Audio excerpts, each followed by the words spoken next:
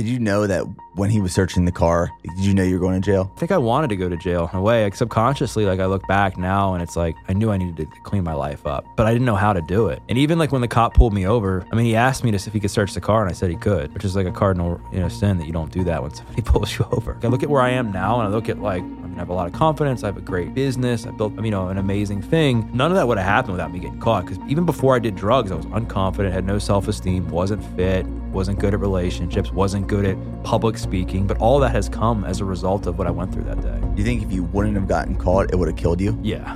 Because I was like, in a way, trying to do it by myself. I would crush up like a line of Coke and a line of Oxy in one like line. And I would think to myself, like, I wonder if I snorted this and I didn't wake up, if anybody would miss me. Before we dive into today's episode, I want to thank you for tuning in and supporting the podcast. Now, we just launched and released a new flavor of whey protein, and this is my signature flavor, quite possibly the best flavor of whey protein we've ever created, and it is key lime pie. If you like key lime pie, you're going to absolutely love this flavor. Even if you don't love key lime pie, you're probably still going to love this flavor. It's a limited launch, so once we're sold out, we are sold out forever. You can go to the link in our description and use code NickBear10 to save 10% off your order. So go try our key lime pie whey protein and let us know what you think. Doug Bopst, welcome to the podcast. Nick, thanks for having me, man. Thanks for being on, man. Of course, happy to be here. So I would love to really just jump into it right away. And then we'll kind of peel back some layers and unpack the story. Cinco de Mayo, 2008. Can you describe the significance of that day and how it changed the trajectory of your life? Yeah, man, it's an important day. It's funny, like a couple of days ago actually was like the 15-year anniversary of this day that I thought was going to be the greatest setback in my life, but ended up becoming the biggest blessing. And so at this time, I'm 20 years old. I'm a drug addict. I'm heavily addicted to Oxycontin. I'm also a drug dealer. I'm selling copious amounts of pot. And Cinco de Mayo 2008, a couple friends and I were riding around to make a drug deal. And I had a half a pound of pot in my trunk, a couple $1,000s in cash in the glove box. And I had a busted headlight that I had been meaning to fix for several months. But the issue is when you're in the thick of addiction and when you're selling drugs, nothing else matters to you other than like who you're getting high with, who you're going to sell to, who you have to manipulate, what you're going to listen to, what you're going to eat. Like nothing else matters other than like the religion of addiction. So I didn't change the headlight. And there was a cop running radar. And so I thought it would be a great idea to flash my high beams at the police officer to hide the fact that I had a busted headlight. But in reality, it just gave him a reason to pull me over because he's like, why is this moron flashing his high beams at me? And I see the lights go on from the cop car. My heart sinks into the pit of my stomach. In that moment, I was like, man, my life is over. Because I just knew that I had all this stuff in the car and I just had this feeling that something bad was about to happen. So he ends up pulling me over. As he's walking up to the side of my car, my heart's racing. I'm like shaking. I'm incredibly scared and nervous because of everything I had in the car, like I just described. Walks up to the car. I stammer to get my license and registration out to give to him. One thing leads to the next, and he ends up pulling me out of the car and searching it and finding everything. Finds the half a pound of pot, finds the money, finds a scale, puts me in handcuffs. I'm sitting in the back of this cop car, and I thought my life was over. And I was getting ready to potentially face being charged with a felony because it was a felony. The felony was possession with intent to distribute marijuana, which kind of seems funny now given that this is 2023 and marijuana has become like fairly decriminalized, all over the United States. But back then, like weed was a big deal and selling weed was an even bigger deal. And so I'm in the back of this cop car.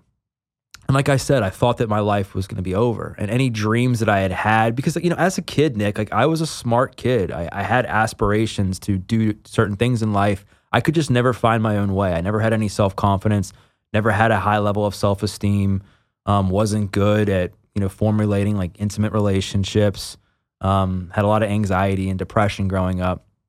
And so I just thought to myself, like, how did this kid, like when I was in the back of this car, I'm like, how did this kid like get here?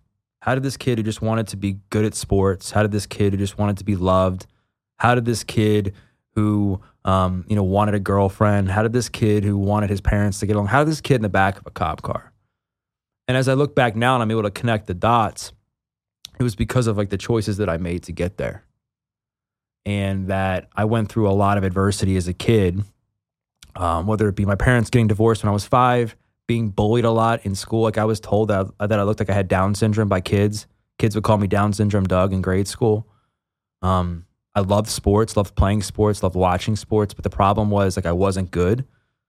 So I had this mentality that there was something wrong with me, given everything that was going on, given that my parents got divorced at a time where a lot of kids' families weren't being separated, given the fact that girls weren't interested in me, given the fact that I was, bad at sports, even though like I liked it and I tried hard, given the fact that I was bullied in school for no reason. Like I was like, man, there must be something wrong with me.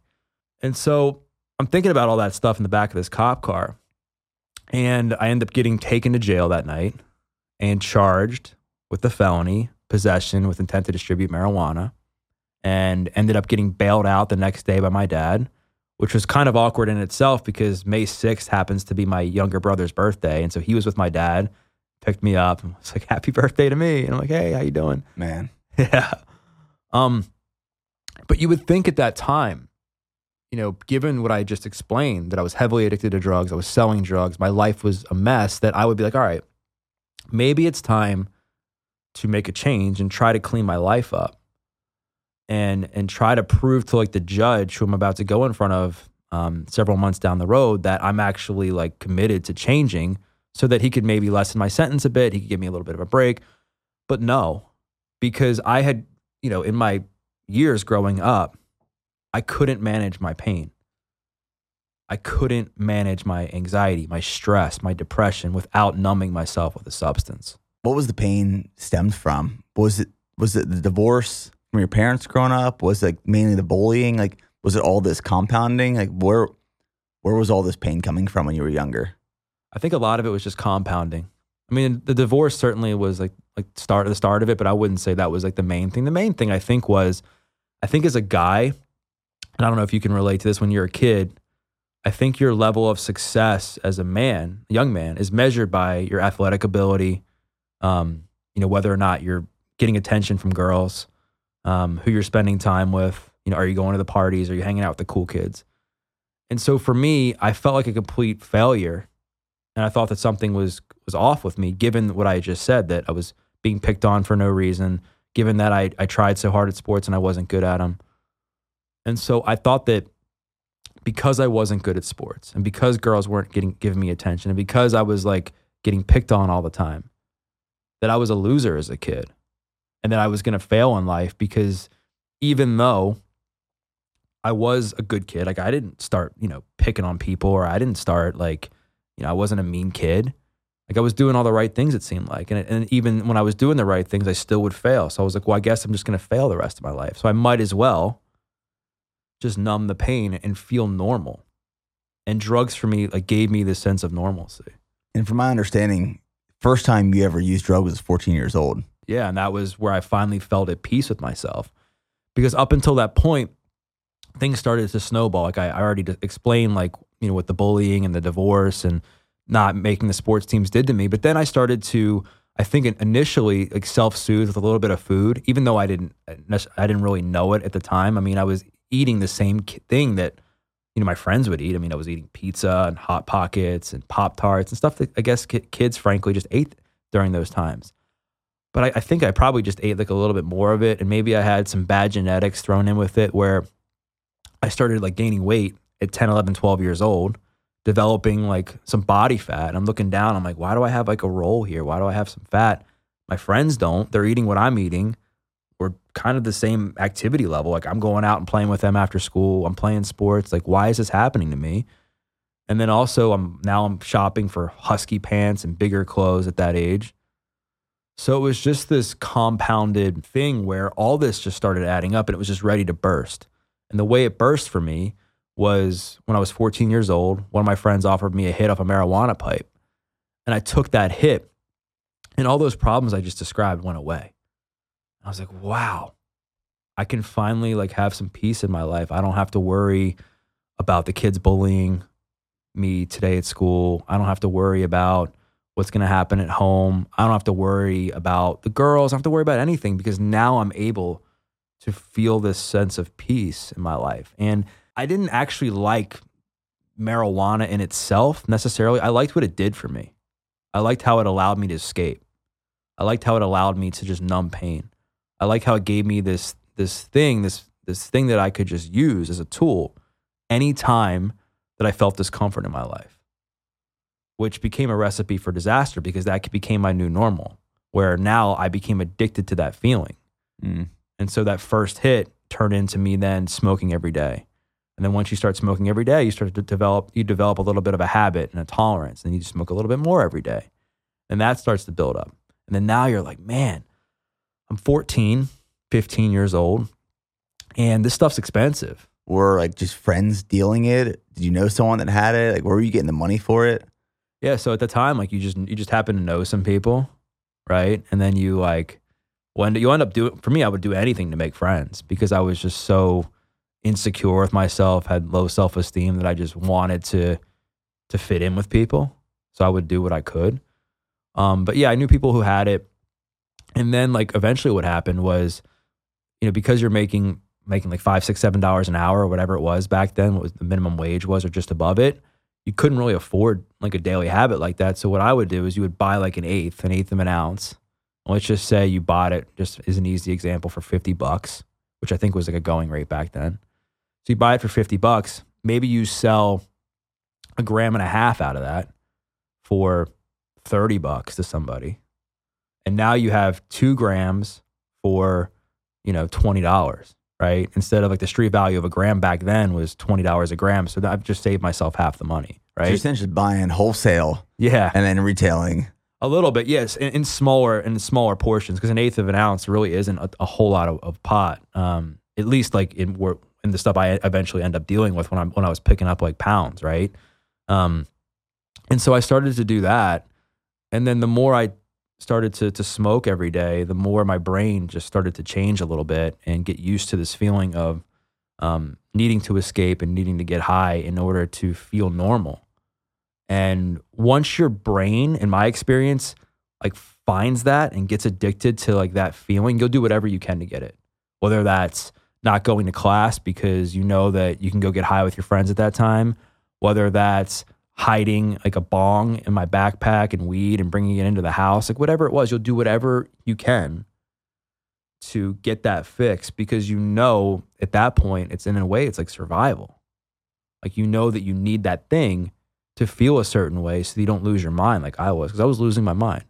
I mean, I would come home from school at times and I would sometimes just go in the room and I would cry because I was just so upset. And I was just like thinking to myself, like, why am I being picked on like this? Why am I being treated like this? Like, what did I do? Like, what did I do? Like, what is wrong with me? Why am I different from other kids? And the more that happened and the longer that went on, I just accepted that was the way it was going to be. And I think because I did that, I started to behave in ways that reflected that. I started to self-sabotage. I started to say like, well, I know I'm going to fail anyway, so I might as well just do this, do that. And that's a really slippery slope because, it nearly cost me my life.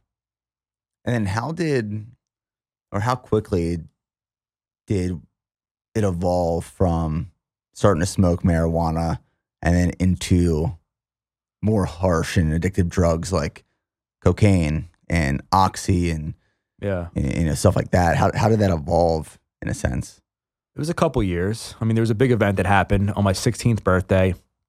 This is after I'd had a party when my mom was in the hospital and just had been acting out and stuff where I'd already created some tension in my relationship with my mom. I was weighing out a little bit of pot to sell to a neighbor of mine on my 16th birthday. My mom caught me doing that and kicked me out of her house. And I went to go live with my dad full time the very next day. And at that time, when parents get divorced, the traditional thing is they split custody. So I was living with my mom half the time and my dad the other half the time. My mom and I's relationship was much better than my dad and I's relationship at that time. So I felt so betrayed. I felt abandoned. I felt hurt, like all the feelings that you could possibly feel when you're kicked out of a house. And, I was blaming everybody else for my problems, but myself, like in a way, like I chose to do what I did to get myself kicked out. And I think my mom did the best she could with the tools she had back then. I mean, it wasn't like addiction and mental health and stuff wasn't like talked about like nearly as much as it is today. So I'm kicked out of her house, go live with my dad full time, change schools all within 24 hours. And so I end up meeting new people to get high with, do drugs with at this new school, and ended up barely graduating high school because all my friends and I would do was ride around and get high and listen to music and stuff like that. And so shortly after I graduated high school, I ended up beginning to sell pot now to make money. So it wasn't like I was just picking it up to smoke for free or smoke at a discount. Now I'm like picking up weight, like whether it be a quarter pound, half a pound at a time, all the way, eventually I ended up picking up like, a pound at a time, to then distribute it to make money. Were you ever afraid of getting caught during this time? I mean, kind of, but I think like you're in that mindset that it's like, that's part of the allure is like the chase, right? It's like, that's part of the rush. Right. Is like doing that and just not getting caught and thinking that you're never going to get caught.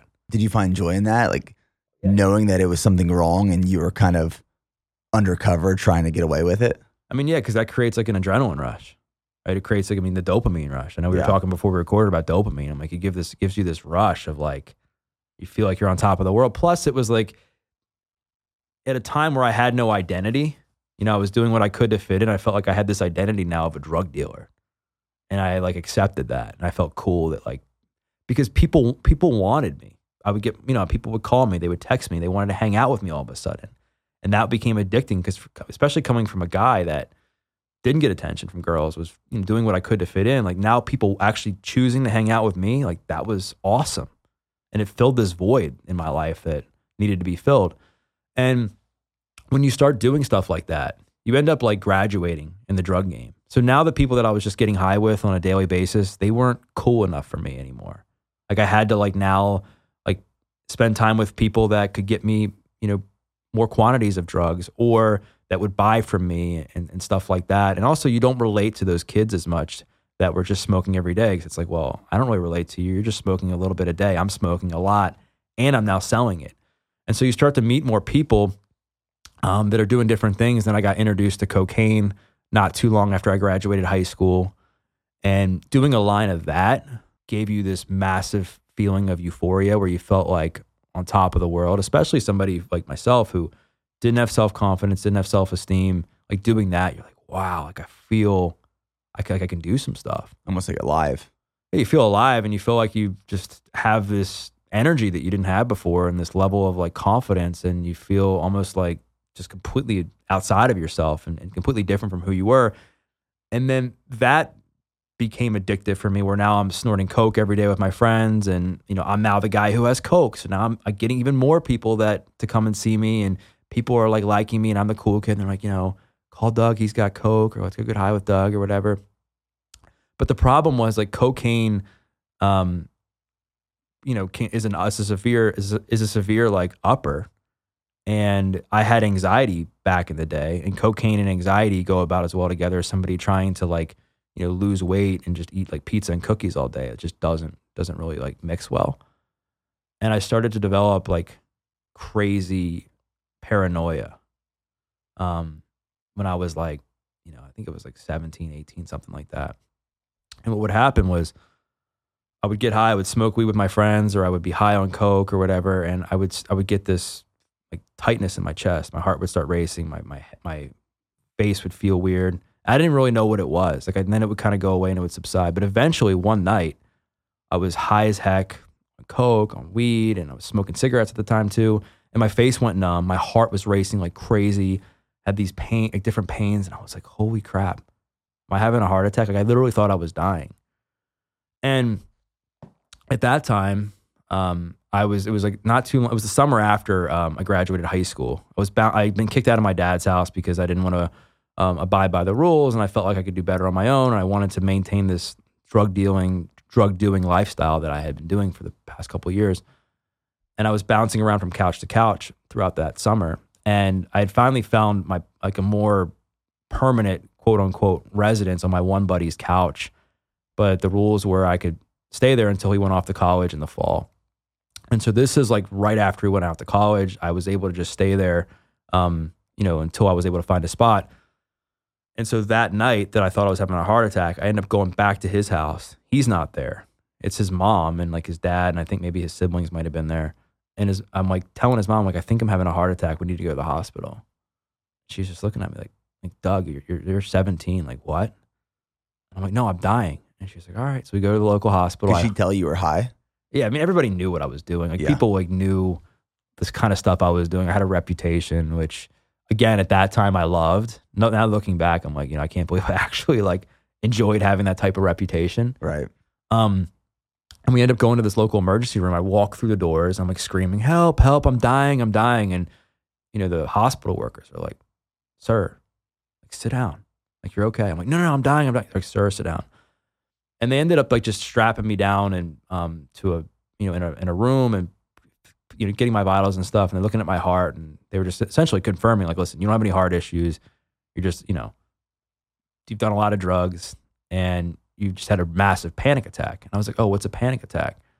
And they started to explain it to me. I had no idea what it was. Because again, this is back in 2005-ish? Yeah, 2005 when, nobody was talking about this stuff. So I had no clue what it was.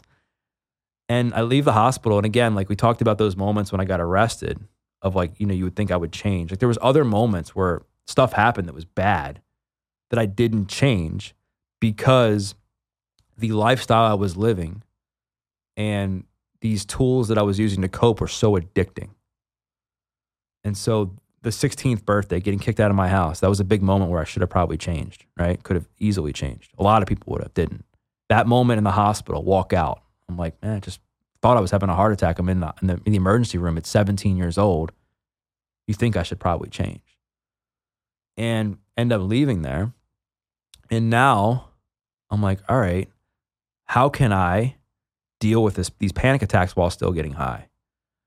And some funny stuff kind of happened. I mean, I went to this bookstore and it was like, I bought this book, like How to Deal with Panic Attacks. And I would be riding around with my friends and we'd be getting high and I would get paranoid and start panicking. And my friends would be like, Doug, get your book, start reading it, try to figure out how to calm yourself down. And I can laugh about it now, but it was incredibly embarrassing and shameful that I'm driving my car, we're riding around getting high, and I'm having to pull over to the side of the road and let them drive my car instead while I calm myself down. Was it more like meditative type self-soothing techniques?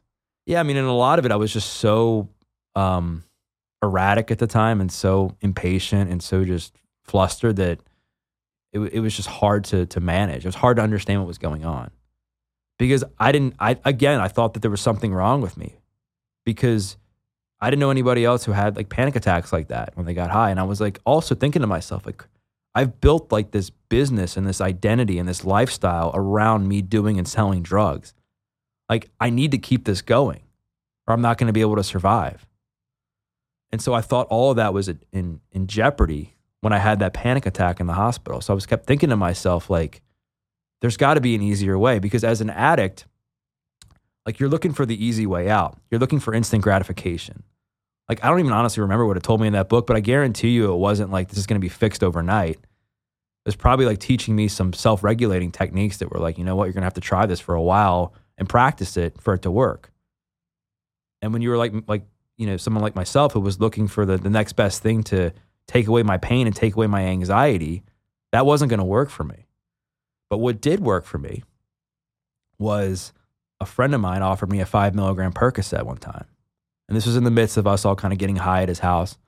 And I took that Percocet. And the same feeling that I got when I first started smoking weed was the same feeling I got from this Percocet. And even better, I could get high with my friends and there was no anxiety anymore. And that it was like off to the races after that. I mean, I didn't realize, obviously I knew I wasn't putting, something healthy into my system. Like I know what I was doing was wrong, but I didn't realize how fast I would become addicted to this stuff. And it quickly became 5 milligrams a day to 10 to 20 to 40, all the way up until eventually I was doing like hundreds of milligrams every single day up my nose to be able to just support my habit and get high for the day. I find addiction so interesting. And we were kind of talking about this before we started recording. Yeah. And we were talking about the book, The Molecule More. And it's all about dopamine and how dopamine desires drive us to make certain decisions, and addiction is part of that. And I think when most people think of addiction, I think most people who are addicted to something don't know or believe they're addicted to something. Right. But when we hear addiction, we always think of drugs or alcohol. But there's porn addiction, sex addictions, food addictions. Like, you can be addicted to a lot of things. And it's this dopamine that is released that makes you desire something or some sort of feeling.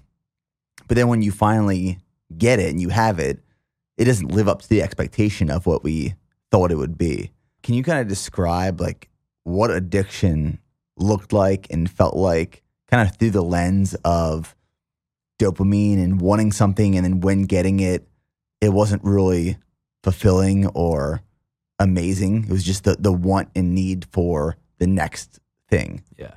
Well, first, like the best, I'll keep this PG because I don't want to be too like vulgar, but the best description of like what addiction actually feels like, as far as like the doing the substance and the shame, it's like almost like a guy, if you're a guy, like making out with like the hottest girl ever. And then as soon as you make out with her, she takes a brick and smashes you in the face. And that's what it is.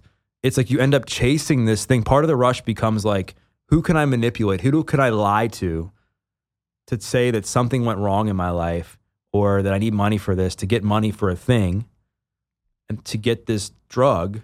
And then you're also like planning out like what you're going to do with the drug, like who you're going to get high with, what song you're going to listen to, where you're going to eat, like how you're going to go on to the next, who you're going to meet up with for the next score, what you're doing that night. And then once this becomes this massive rush, you get so much excitement and joy out of it because you're like plotting all this stuff in your head and you're excited. And then once you do it and the high starts to wear off, there's this massive amount of shame. It's like, you piece of shit. Like, why'd you do that again? Like, you piece of shit. Like, why did you lie to your family? You piece of crap. Like, you should be doing better. Like, why is your life like this? You see, because what happens is, and you see this a lot with addicts, where there's a period of time where people are getting high to have a good time. And then eventually there's a period when you become a full-on addict like I was, where you're getting high to numb the shame and the pain that's been created from doing the drugs. It was described to me by a psychiatrist once really well with addiction.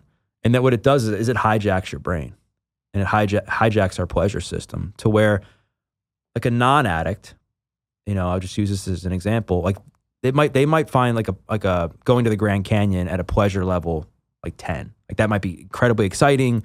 Hiking, being outdoors, maybe you're with your family, like somewhere you've never been. Like that's really exciting for people. But when you start doing drugs, what ends up happening is now that pleasure for the Grand Canyon becomes like an 8, and the drugs become like a 2. And the more drugs you do, that Grand Canyon number becomes lower and the drug becomes higher. Because now you've completely warped your brain. And again, you're getting, the pleasure is coming from getting rid of the pain in your life and self-soothing and checking out and feeling and doing whatever you can to feel good about yourself. The problem is that wears off super quick. And then you're having to like do whatever you can to get back to baseline, which it never happens. It's like a dog chasing its tail. Like you're never going to get as high as your first time, in my opinion. Yeah. And so we're always looking for ways to get back to that point. And it just doesn't happen. I was telling you, as I was kind of researching your story and learning more about your experience, I went back and I reread part of The Molecule of More to kind of learn more about addiction. And I don't want to compare it to this, but the way I was thinking about like dopamine was, I went and ran the Leadville 100 2 years ago, this 100-mile ultra marathon in the Rocky Mountains of Leadville, Colorado. And it was stunning. It was beautiful. It was the first time I ever experienced these mountains, these trails, a run like that, an ultra marathon. But I know that if I would go and do that same course over again, it wouldn't be the same experience. Right. It wouldn't be a 10. It'd be a 7 or an 8. It would never live up to that first time I did it. Same thing applies like the first time I did a marathon. Like that first time you do a marathon, that experience is like maybe a 10 out of 10. You'll never get that same 10 out of 10 of experience no matter what. once you kind of transition into opiates being oxy, perks, how different was that addiction or you using them compared to, marijuana? Was it night and day? And did you see your life kind of change significantly right away? Yeah, it's night and day, because that completely takes over your life. And because I don't know the exact science of it, but the problem with drugs and dopamine too is it gives you this massive artificial influx of dopamine when you do drugs. That's the other part of it. That's a big problem.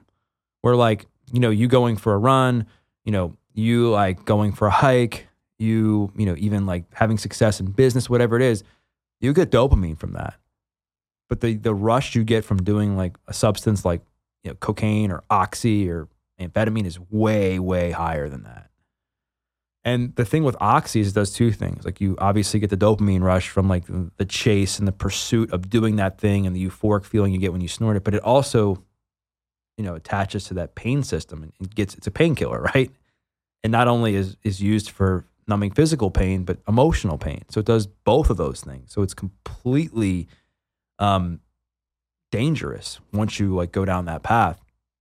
And my life just started to fall apart really quickly because of what it did to my brain and because of how it was able to completely mask all of my problems and sedate me to where even though at that point, I'm a teenager, my friends are off at college, a lot of my friends are off at college. My relationships at that point with my family are pretty damaged. My relationship with myself, as you can imagine, is completely destroyed. I'd lost credibility with myself and trust and manipulating and lying to people in my family. All these things that if you thought my anxiety levels were bad and my lack of self-esteem when I was 14, it's now 10 to 20x that at this point in my life because now I've created all these other problems on top of these other problems that I never even dealt with, right?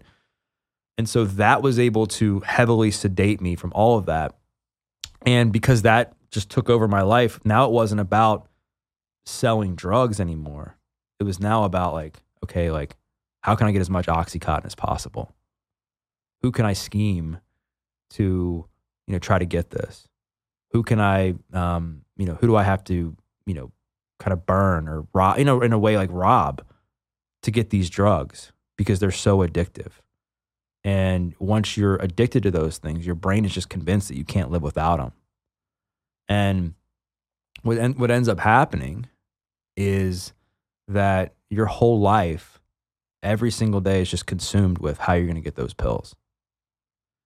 And my drug dealing also became pretty sloppy at that time to where, I took pride in my little drug dealing business and I took pride in taking care of customers and making sure I got back to people and all that stuff. And then as I started to get addicted to Oxy, that became less important to me. I wasn't as good at, meeting up with people on time, or I wasn't as efficient at weighing stuff out to make sure that I was actually giving the customer what they actually wanted, because I was all right, how can I make as much extra money as possible to afford these pills that were expensive? And because back then I'm spending hundreds of dollars a day on these Oxycontin pills. For yourself? For myself. I couldn't get out of bed without snorting 150, 160 milligrams at my nose. Because they are just so much. Marijuana is not really physically addictive. Oxy is. Oxy just completely overtakes your system from a physical, emotional, and mental standpoint. And again, it just completely was something that I knew I needed to continue to do every single day to maintain survival for myself. But my life fell apart quickly because I ended up, not really even being able to afford those pills because my drug dealing got sloppy. I got robbed a couple times. People were threatening to pull guns on me. I had people walk out of my apartment with weed that I had once trusted. And because it was I was so, almost just numb to life that I wasn't paying attention to stuff like I used to. I'm assuming because of this sloppiness, this is one of the reasons you ended up getting caught and going to jail. Yeah, and I think I wanted to go to jail in a way. Subconsciously, I look back now and it's I knew I needed to change that headlight. I knew I needed to clean my life up, but I didn't know how to do it. And even when the cop pulled me over, he asked me if he could search the car, and I said he could, which is a cardinal sin that you don't do that when somebody pulls you over. Did you know that when he was searching the car, you knew the outcome before it even started? Did you know you were going to jail? I knew. I mean, I just knew that something bad was about to happen. I mean, it started because like my friend in the back seat had an open container of beer, which I didn't know about until we got pulled over. And then I think he like kind of mouthed off a little bit to the cop, and then cop found the open container or smelled the beer, and then I was just trying to like be nice to the cop, I think, and just be like, all right, well, if I like cooperate with him, he won't arrest me or whatever. Even though like in the back of my mind, I'm like, we were so freaking screwed. Yeah. Just given what I had in the car. Nope. But it ended up like, honestly, like, you know, without that day, like I look at where I am now and I look at like, I mean, I have a lot of confidence. I have a great business. I built some, you know, an amazing thing. None of that would have happened without me getting caught. Because even before I did drugs, I was unconfident, had no self-esteem, wasn't fit, wasn't good at relationships, wasn't good at public speaking. But all that has come as a result of what I went through that day. You think if you wouldn't have gotten caught, it would have killed you eventually? Yeah. I mean, because I was like, in a way, trying to do it by myself. Like trying to, I mean, I wasn't trying to like I wasn't trying to commit suicide, but I would crush up like a line of Coke and a line of Oxy in one like line. And I would think to myself, like, I wonder if I snorted this and I didn't wake up, if anybody would miss me. Like, I really wondered that. It's heavy. It's heavy because I just felt so low about myself and about my life. And then I knew I was made for more. Like, I just knew that, again, I was a good kid, smart kid, was kind. I just knew that there was something that I could be doing that was better than what I was doing. I just didn't know how to do it.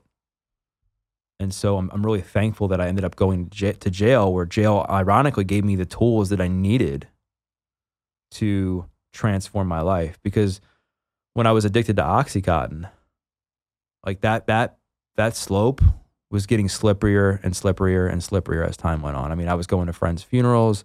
I was, you know, getting robbed, like I said. I was burning, you know, bridges with my family. I had 21 jobs by the time I was 21 years old. Like, it was crazy. Like, my life was completely a mess. And I was convinced that I wasn't going to live to see my 25th birthday, because I just knew that I was a failure and that I was going to just be this loser for the rest of my life, given my track record, like given the fact that I had all these jobs, given the fact that girls didn't like me, given the fact that I was, you know, being picked on, given the fact that I was now not only this drug dealer, but this drug addict that, you know, had half my left nostril missing in the thick of my opiate addiction, didn't have a bowel movement for like nearly a month. It was bad. I mean, that alone sounds like a nightmare. Yeah, it was bad. But I also, like, and I say this a lot, like I thought in a way, as much as I felt ashamed about my situation, and as much as I was like, you know what, I need to do better, it felt normal to me. And I think your environment creates a false sense of normalcy, in that all the people I was surrounding myself with were doing exactly what I was doing. They were scheming, trying to figure out a way to get Oxycontin. Some of them were selling drugs. A lot of them, you know, were doing a lot of drugs. We all kind of hung out together. We all knew each other. I mean, it's honestly no different than like the podcast world or any other like business, you know, where you're kind of networking and you're like trying to do what you can to help each other out and that sort of thing. It's just obviously in a completely different way. You're kind of living in this bubble. Yeah. And all you know is that bubble for the moment. Yeah. And people are looking at you and they're like, you have a problem. I'm like, I don't have a problem, because I'm doing what they're doing.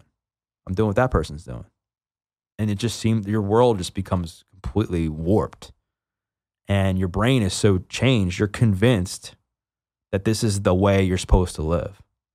And this is the way that you're supposed to just carry on with your life. I didn't know any other way. All I knew was that I needed to do a lot of drugs and sell drugs for survival. But towards the tail end of my tail end of like my drug dealing career, I guess, as you could say, I got sloppier. And then I also I wasn't making any money selling drugs, because now all my profits were going up my nose. And so, you know, I'm now like using the money that I'm making to support myself to, you know, buy all these pills every single day. And then that ends up getting me, you know, into some trouble, because now I owed a drug dealer. After I got arrested, I owed a drug dealer $5,000. And this drug dealer was like threatening me. because what had happened was, I said like, somebody walked out of my apartment with a bunch of weed and they stole from me. And then somebody else had robbed me, threatening to pull a gun on me before that. And then when I got arrested, the $2,000 that I had was money I owed to him, plus the half a pound that I needed to sell to pay him. And so then in total, now I'm in debt to him like $5,000. And what ended up happening was after I got out of jail, my brother, one of my brothers had gotten wind that this drug dealer was kind of after me. And he was like, I want to help you out. I want to give you the money to pay him off. I'm like, nah, I don't want you to get involved in this. And he was like, no, I want to do it. So he ends up giving me $5,000. I pay off this drug dealer. And that was it with him. But then again, like it was again one of these other moments that you think that I would change. This was certainly, before I went to jail, but it was after I got arrested that my brother lends me this $5,000. Nicest thing, a brother could do. And I'm like scheming ways to find ways to get more money from him and my other brother, because I was still in the thick of addiction, still like hooked on opiates, that I would just lie about certain things or find ways for them to give me more money. And I ended up being in debt to both of them, like $10,000 by the time I went into jail. It's crazy. I would love to talk about the transition through jail and kind of how your life started evolving after that. But before we do, I kind of want to talk about the weight that a felony brings. Being convicted with a felony charge. What can you do? What can you not do? What does that mean for the rest of your life if you never get that taken off your record? Yeah, I mean, so thankfully it's gone for me now, but before, for people who haven't had it off their record, and when I didn't have it off, it's like you can't vote. I don't think you can own a handgun. I don't think you can leave the country.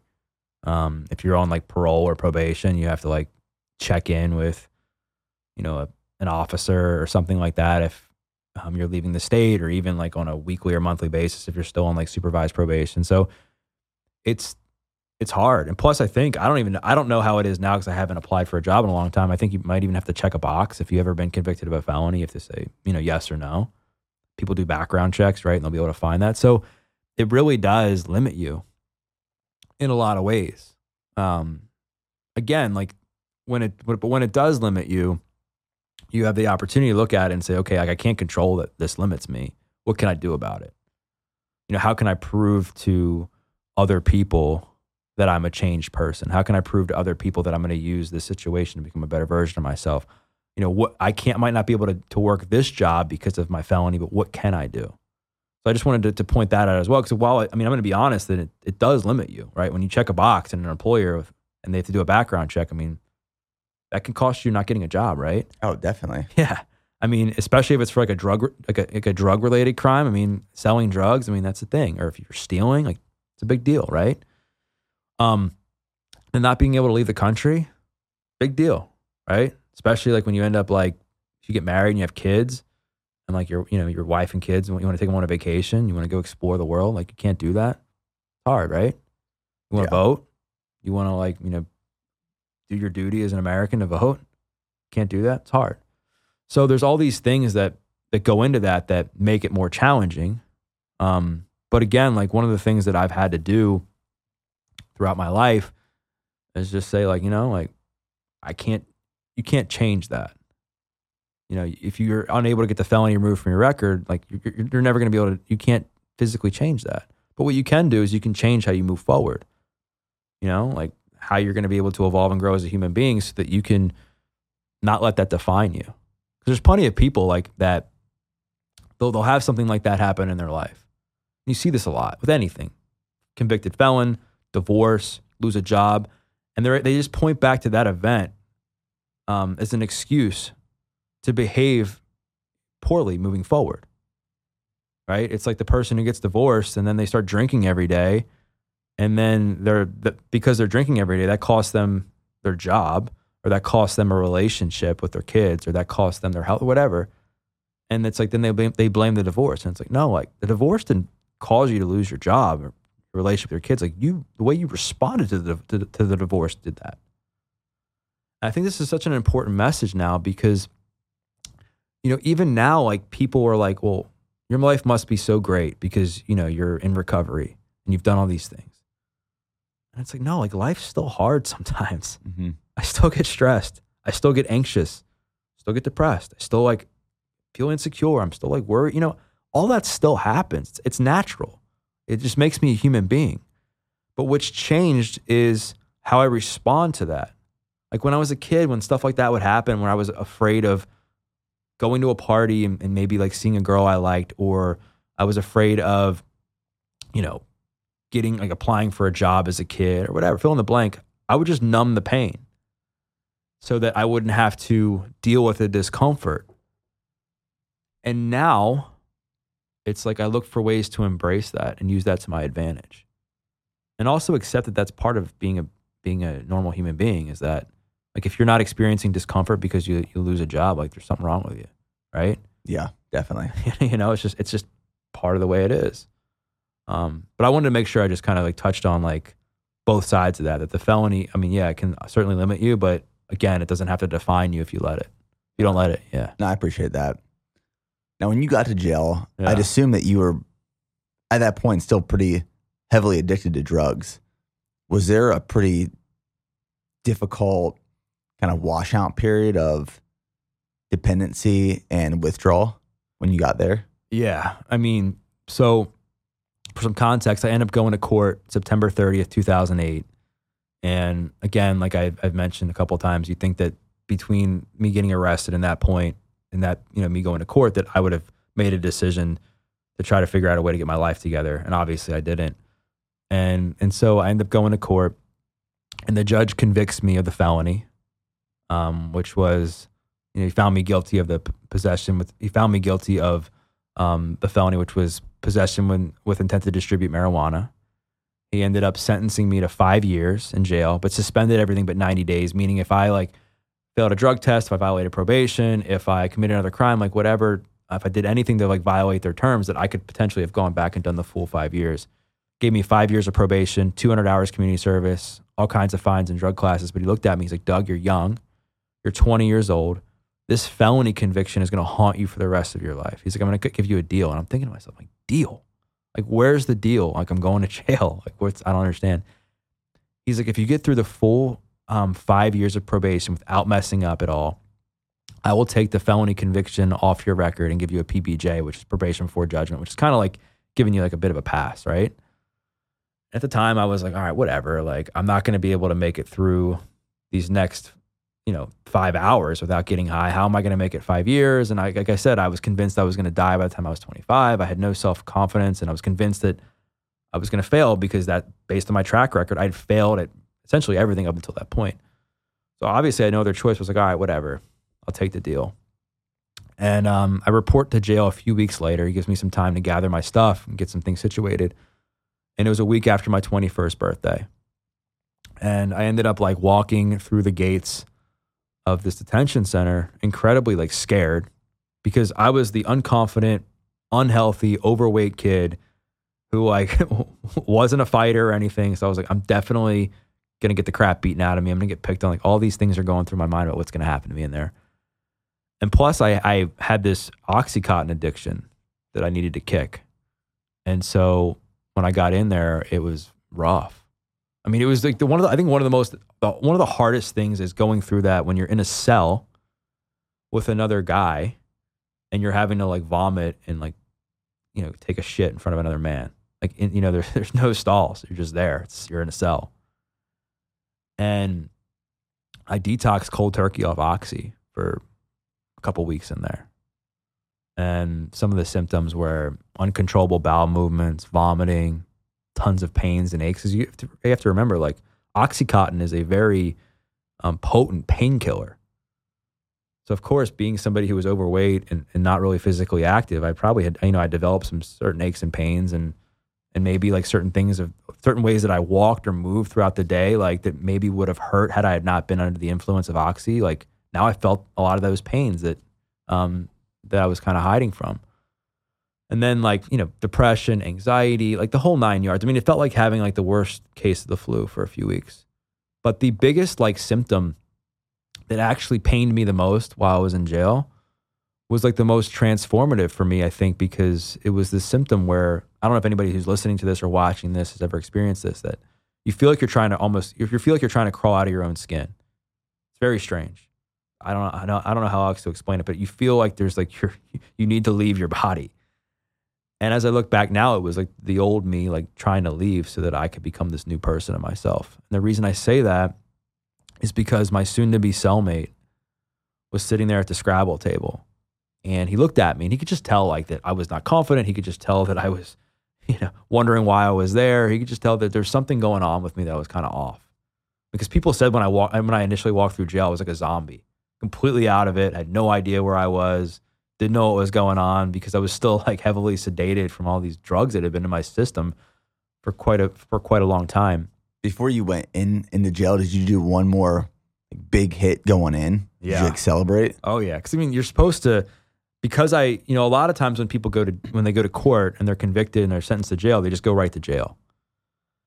So technically, I was still supposed to be in like jail, during the weeks that led up to me actually having to report, because he had just done a nice thing, give me a few weeks to kind of gather my stuff. And so I was set to report. I forget what the time was on October 21st, 2008. And I was supposed to meet there, and my family was going to be there to say goodbye. I was like, all right, I'm going to do one last thing. And I met up with some friends and did a bunch of oxy, smoked a bunch of weed, and then was almost late to reporting to jail. And if you're late to reporting to jail on the day you're supposed to report, like they can almost get you with like an escape charge because you're technically supposed to be in jail. Right. Right. So yeah, I definitely like went out with like one last bang. And so my cellmate just like knew that there was something off where he knew that he needed to try and help me.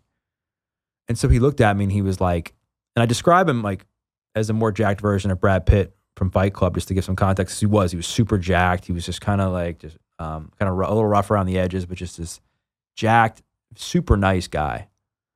And he was like, "You're gonna start working out with me when you get through your detox." And I was like, "Dude, bullshit. There's no way." Like I said, I was 50 pounds heavier than I am now, completely unathletic, unhealthy. I was like, "There's no way I'm working out. Let alone I'm not working out in front of a bunch of grown men, given my fitness level, given the guy that is super insecure, wants to fit in, cares a lot what other people think, has like no self-worth. Has no self-worth. There's no way I'm going to try and exercise knowing that I'm going to fall flat on my face if I try to do anything." So he kind of looks at me after I tell him no. He's like, "All right, man, whatever." And then I see him work out, and like, he's, I've been a trainer for 12 years, and he's like one of the most fit people I'd ever seen in my life, doing all kinds of push-ups, pull-ups, like running like for hours. I was like, man, this guy's insane. And then not too long after that, we have a conversation in the cell that I like to tell because it completely changed my life. And he looked at me, and he was like trying to ask me like more questions about my story and why I was in jail. And I started to blame everybody else but me. I said, my parents got divorced, girls picked on me, I was bullied.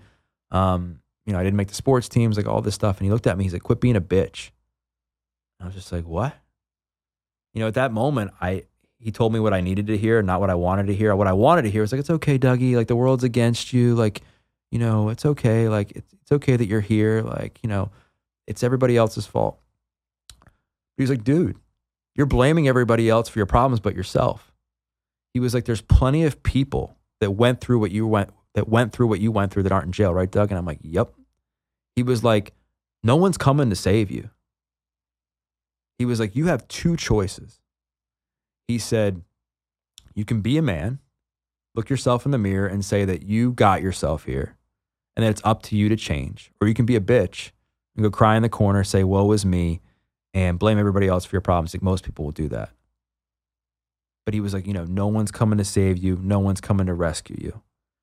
Because before that, I was looking for anybody and anything to come save me and rescue me from all my problems. I was looking for drugs. I was looking for attention from girls. I was looking for attention from people who wanted to buy from me or that wanted to get high with me. I wanted attention from my family, everything to rescue me and save me from Doug Bopst. And it wasn't until that moment that I realized, I don't have everything figured out. I don't.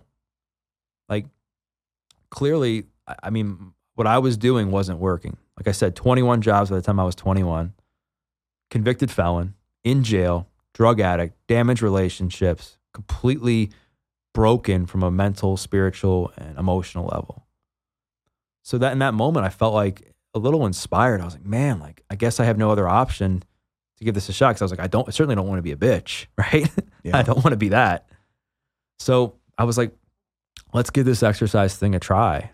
And we're getting out in front of a bunch of grown men, which was, again, like one of the most uncomfortable things in my life, because I just was like, man, everybody's going to look at me and think I'm a complete loser. It was like kind of like triggering me back to school, where everybody would pick on me. Everybody would make fun of me because of certain things, or the way I looked, or my weight, or because I wasn't good at something, even though I liked it or whatever. And I was like, the same thing's going to happen now. Like, I'm going to try and exercise and people are going to make fun of me.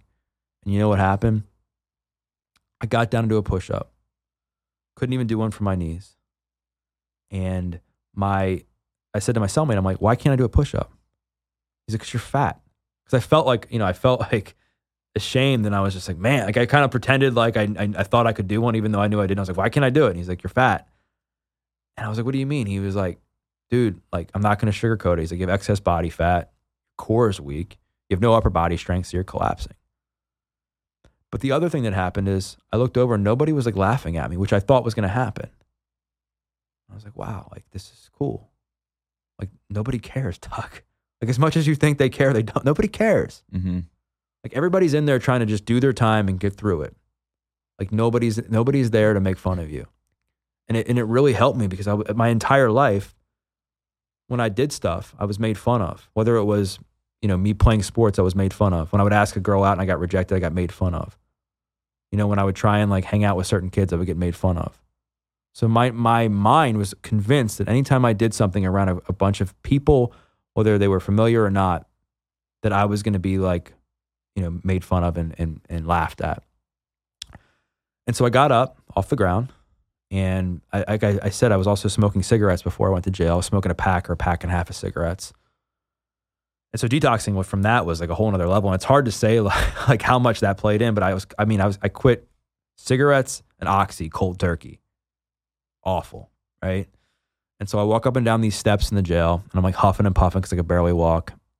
I come back down, and my cellmate and I, we set some goals, because he was asking me what I wanted. I told him, I was like, I wanted like a 6-pack and all this stuff, these instant gratification, like type, like vanity goals, right? And he's like, well, that's going to take some time. He's like, but we got to get you some strength first. And so the goal was to run a mile and do a set of 10 push-ups by the time I left my sentence.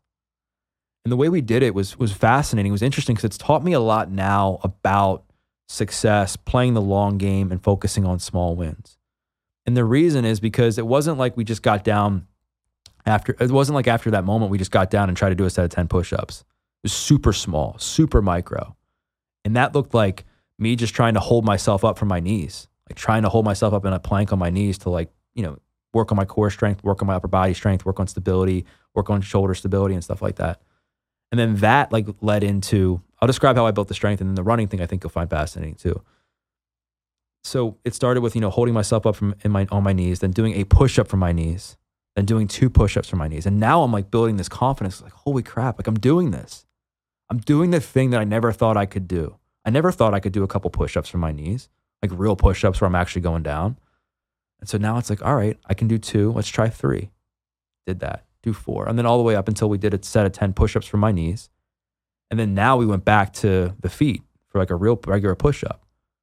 And I could hold myself up and I could do a push-up. I was like, holy crap, this is amazing. Like at that time, I felt like I just climbed Mount Everest.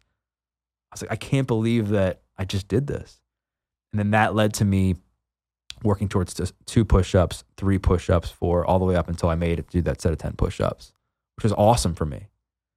It was so instrumental because it taught me the importance of just doing something even though you're not good at it at first. It taught me the importance of staying disciplined. It taught me the importance of getting comfortable being uncomfortable. It taught me the importance of like focusing on small wins.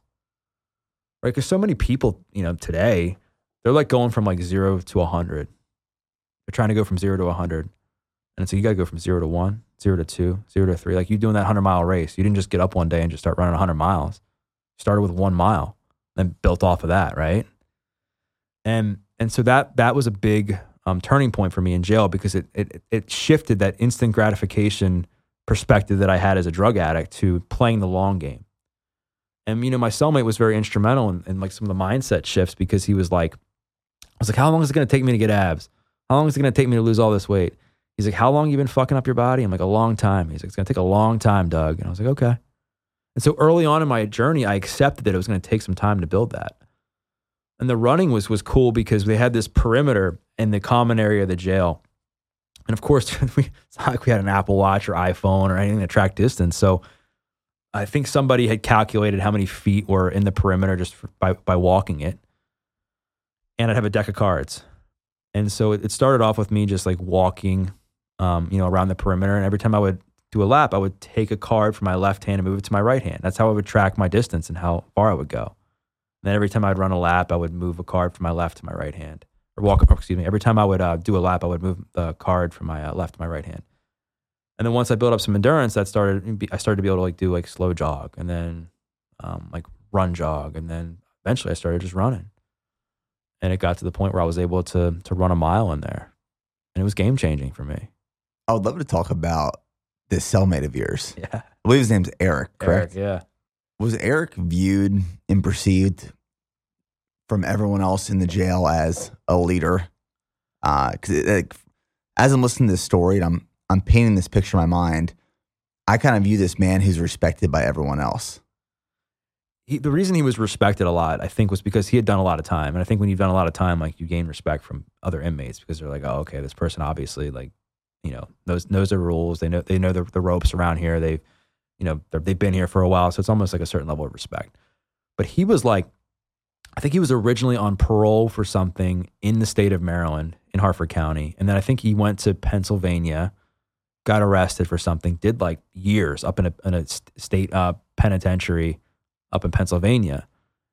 And then because he had violated his parole in Maryland, in Harford County, he had to come back and go to court for that violation. That's where I met him, was in that period. So it was crazy, like the time how the coincidental the time frame was when I met him. But yeah, he was very well respected in there, because he was just somebody that like was just consistently working out, kept to himself, hyper disciplined. Like, again, like knew the lingo, knew his way around, because he had been in there for some time and people just looked up to him. But what was even cooler, I think, was that people changed how they saw me too. And Is that because of your affiliation with him? It was that, but also like they saw me, like I said, when I came in, I was a zombie who was completely unconfident, no self-esteem. I was just walking around like I didn't even know where I was. And they saw me change, and people started to cheer me on. People started to like clap when I would do things, because they were proud to see who I was. Again, they were proud to see how I've changed. And they just, I think everybody loves like a story like that, a transformation story. And these people just saw that, and they were like, wow, like good job. Like everybody was so proud of me for doing that. But they also held me accountable, because Eric had told me, it was funny. He had me on like a little diet when I was in there too. Because I do want to talk about that. I want to talk about like what diet in jail is like and what he had you eating. Yeah. because diet in jail, it's like, breakfast, they normally have like some, they have eggs. They have like, I think they might have had toast or different. I don't even think they had like, actually, they couldn't have actual meat, I don't think, in there because of religious stuff, I believe, if I remember correctly.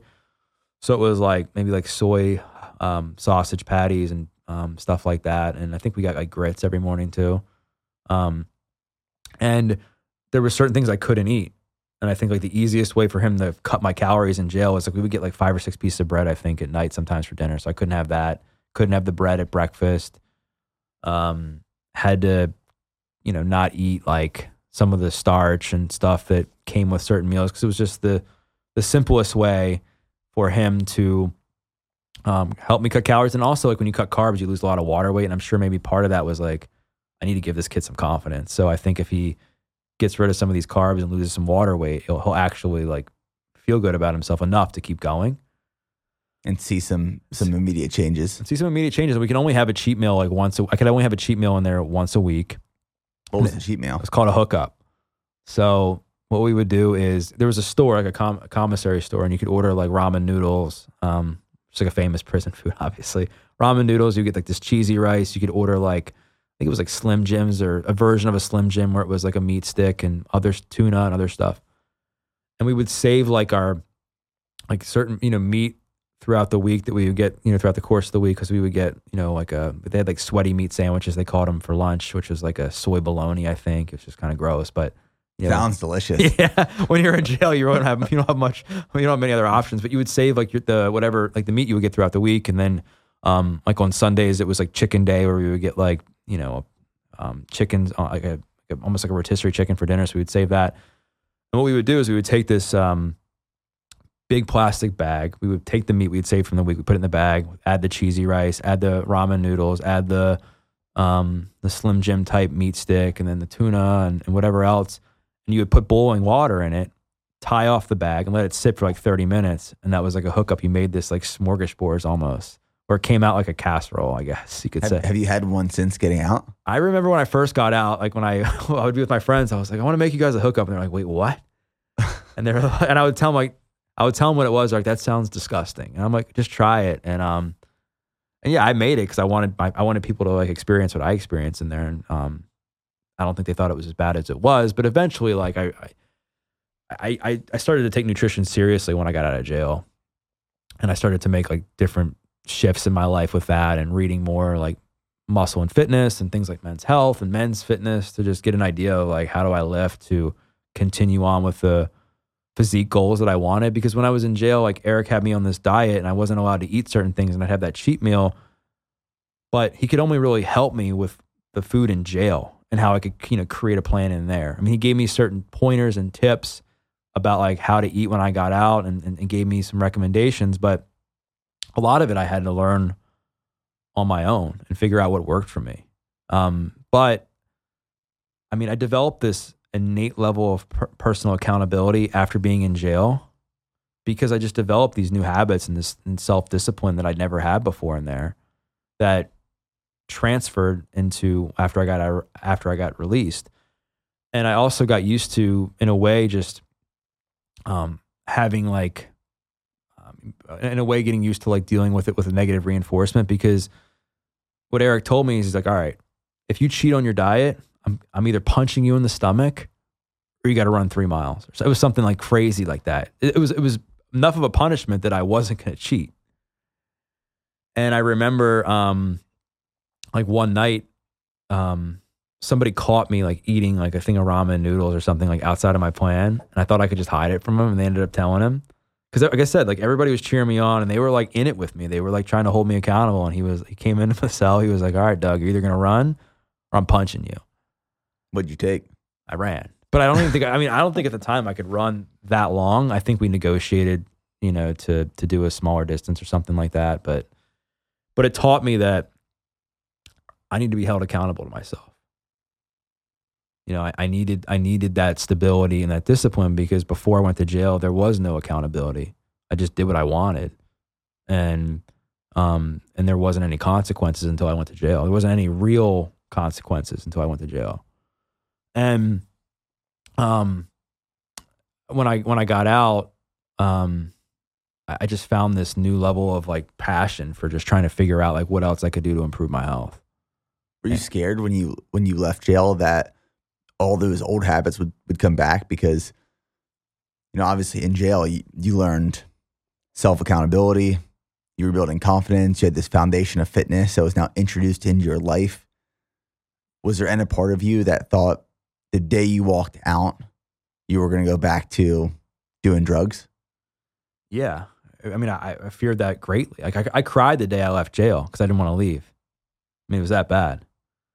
Because up until that point, up until I went to jail, I was a failure, and I had proved to myself that I couldn't stick to anything. I proved to myself that I was going to be addicted to drugs, and I was going to not be held accountable, and I was going to do all these things that made my life a mess and turned it into chaos.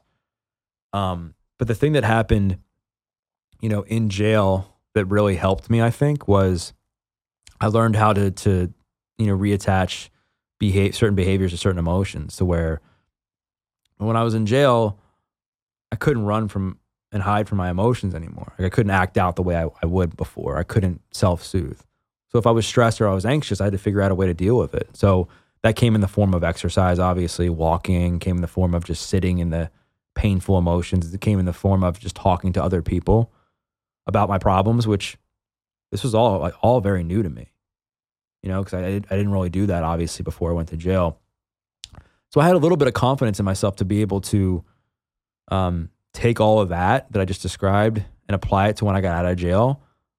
But I was also incredibly overwhelmed with fear about what was going to happen without my cellmate, because I was somewhat convinced that without him I was going to fail, because I did before I met him. I was living the total opposite of what I was doing in jail.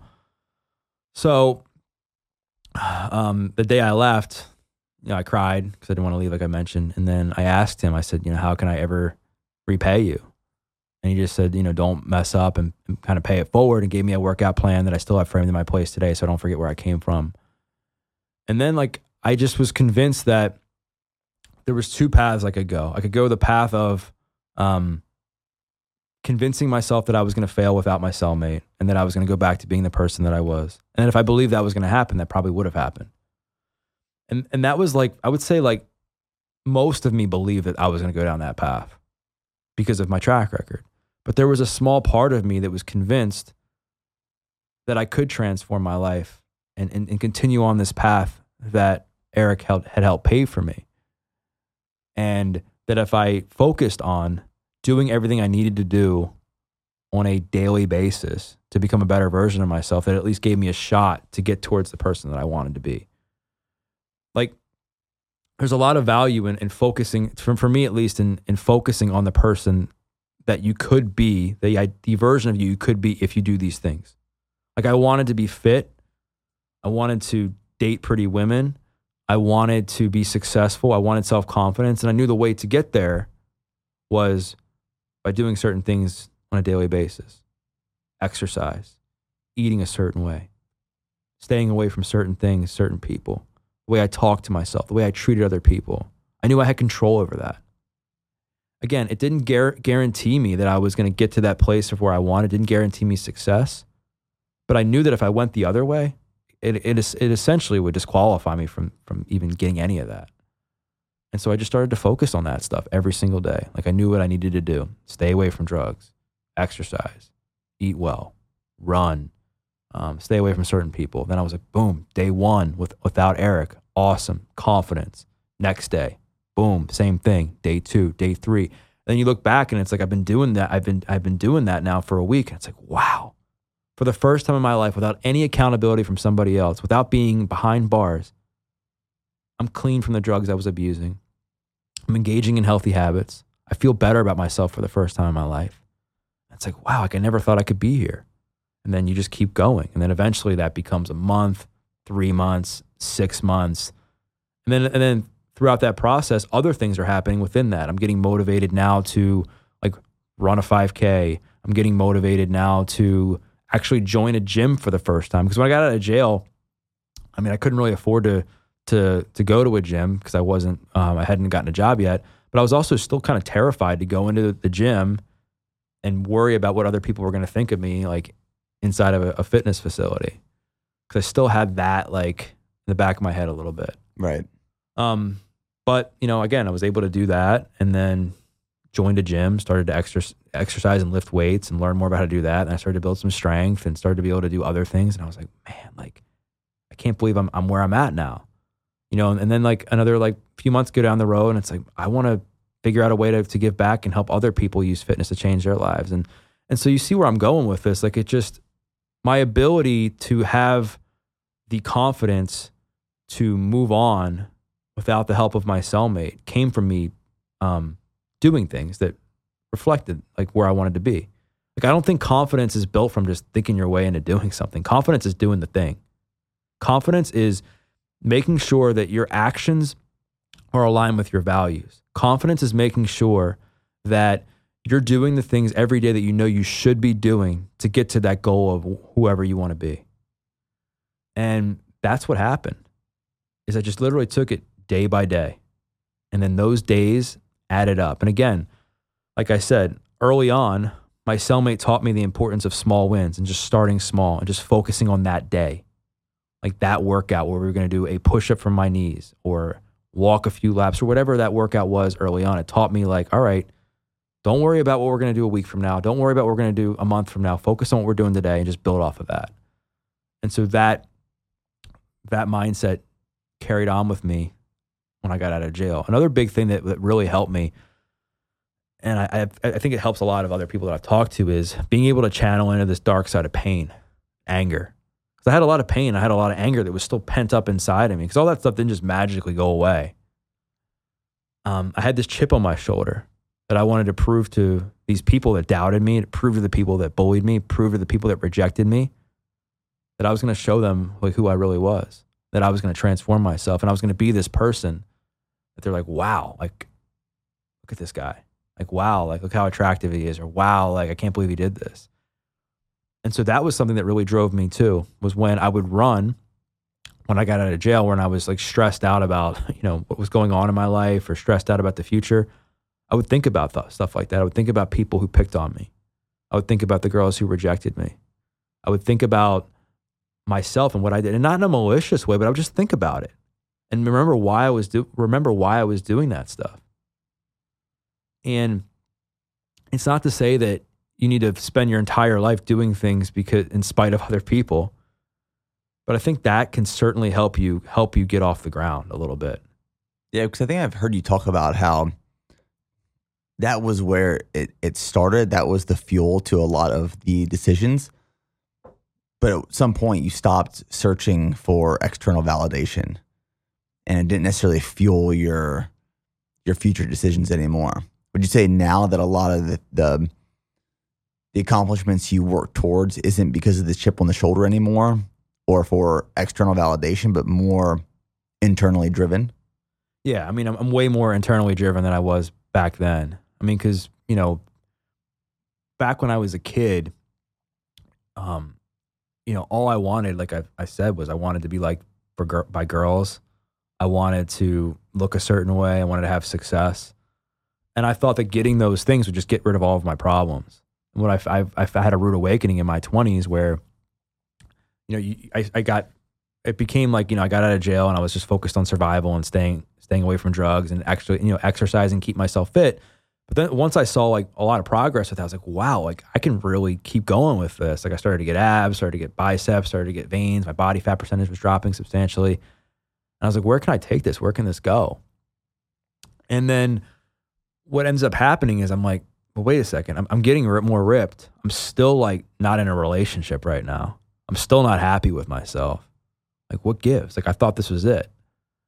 And I got in a really dark place emotionally. Not like, I didn't relapse or anything, but this was years after getting out of jail. Yeah. I mean, I thought I was lied to, and mainly, of course, that I lied to myself and saying that, like, Doug, once you get to this certain body fat percentage, once you get to this certain level of, athletic ability, once you, get attention from girls, like your life's going to be much better all the time. And in my 20s, I got to a place where I was 5% body fat, and I was getting attention from girls, and I was making great money as a personal trainer, but I still wasn't happy because I still hadn't dealt with a lot of the dark stuff from my childhood and my past that had plagued me throughout my life. I was just using that as fuel, right? But, eventually, like you reach a point where you run out, where that fuel kind of runs out, and you're like, all right, like I can't keep like thinking about like what my parents did or what these girls did to me like years ago. Like eventually I got to figure out like, why is it that I'm so still angry about that stuff, that it's still fueling me years later? There was a turning point in my life where I didn't have a formal relationship with like spirituality or God or anything, which is paramount for, almost everybody I know, for people in recovery. Mm-hmm. But as a kid, I hated God. Because I was like, if God is about love and God is about like, being this person that creates, if God is the creator of the earth and is in charge of my destination, like why is all this bad stuff happening to me? Or he must really hate me to like pave my life the way it is. Like, again, I was still like caught up in the victim trap with that. And also I understood that if I was good, I went to heaven. And that if I was bad, I went to hell. I was like, well, I'm on the highway to hell, so there's no point of even believing. And so around the same time where I had, been incredibly ripped, I was getting attention from girls, I was having success in my career, I had started to train a guy who was a pastor at a non-denominational church. And he was like, there was something different. He was always happy. He was always smiling, very kind. Like, no matter what, he was always like happy. I was like, man, like, I want what this guy has. Like, what's wrong with this guy? I was like, what is wrong with him? Like, why is he so happy? And he would like invite me to church. And I was like, dude, like, I don't want to go to church. It's not my thing. Like, I'm going to hell for probably putting you through this workout because it was like a hard workout or whatever. And then eventually, like, some time went by, and after certain other events in my life to where, like, things didn't work out with a girl, or I would still have like anxiety about my past. I just felt this nudge to be like, all right, I gotta like call this guy and tell him that I wanted to give this Jesus thing a try. And when I talk about this, I don't want to say that I'm like this dogmatic religious person, because I'm not. But what this did for me was instrumental, and here's what happened. So I end up like going to this guy. First of all, when I called this guy to tell him that I wanted to become a Christian or try it, I felt like I just told him he won the Mega Millions. I was like, why is this guy so happy? It's just so bizarre to me. And end up going to his office, praying this prayer that I believe that like Jesus died for my sins and yada, yada, yada. And then I started to like cry. And I just felt this same weight come off my back that I did with drugs. Like, I felt free for the first time in a long time. I remember walking out of the church. I called my mom and I apologized to her for the first time in my life, like authentically, like I meant it. It wasn't like I was trying to get something from her or trying to just get her to like me or to like me in that moment or whatever. Like, I really, truly was sorry. And then I began to realize that, like, even though I wasn't proud of my past, because during that time as well, like, I was so ashamed of, because once you come out of it, like once you come out of the days of addiction and doing what I was doing, you look back and you're like, what the fuck was I doing? And there's all this shame and sadness and sorrow attached to all that, because you're like, look at these people that I hurt. Look at all these years of my life that I wasted. Look at how I nearly destroyed my body. Look at what I did to this part of my life, that part of my life. Like, I can't believe I did that. And what being a Christian taught me was that even though I wasn't proud of all that, God was, because he's used all that pain in my life to help myself transform, and then help me use that pain to transform the lives of other people. Like, there was no coincidence that I was in jail, like in the thick of like, complete destruction in my life, that there was a guy that just was placed there to help me use fitness to change my life. And then now I'm helping other people use fitness to change their lives. Like, you can't make that stuff up, right? Right. And I started to connect the dots. I was like, oh, this does kind of make sense. And then I just started to do the work and understand more about how my past was impacting my future, and that I wasn't that same person anymore, and that I needed to figure out a way to like Doug for who I was and have a good relationship with me, and not use the way I looked, attention from girls, accolades as a personal trainer, success as a way to validate who I was without myself validating myself first. Because I think that stuff's important. Like, I think being attracted to your partner is very important. I think health is certainly very important. Success is important. Money's important. But if that's your end all be all, I mean, that cup gets empty very, very quick. And now I don't have to drink from that cup. I mean, the cup that I drink from is like, how am I treating myself? How am I showing up, for my clients? How am I showing up for the podcast? How am I showing up in my relationships? How am I treating other people? What's my mindset like? And then all the other stuff just, makes my life, then all the other stuff just adds value to my life, because it's a result of validating myself and doing the work internally that just makes those other things better. Once you establish that relationship with God, do you find that emptiness started to go away, and fulfillment and purpose and passion started coming back into your life?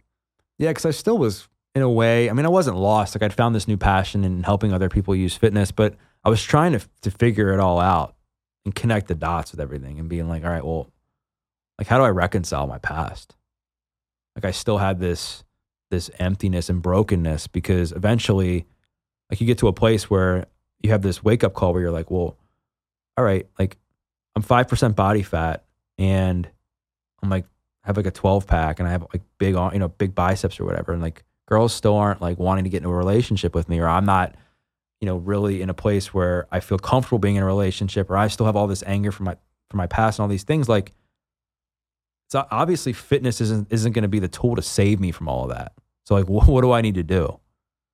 Right? Because it's like, I can't get much more lean without like destroying my life. Because at that point, like I developed like orthorexia too, where I was like traveling on planes with, chicken breasts and broccoli to eat. Like where I went, I was afraid of going out and eating with my friends. I was afraid of cheating at all on my diet. Oh, I've been there. Yeah. It's tough. Yeah. You take it to extremes. And you've convinced yourself in a way that what you're doing is healthy. You're like, well, how is this unhealthy? Like I'm eating chicken and broccoli. Like how is that unhealthy? I'm exercising like consistently. How's that unhealthy? Or I'm wanting to avoid processed foods. How is that healthy? But then when you realize that you've alienated yourself and you don't have many personal relationships, that road becomes very, very narrow and very, very lonely.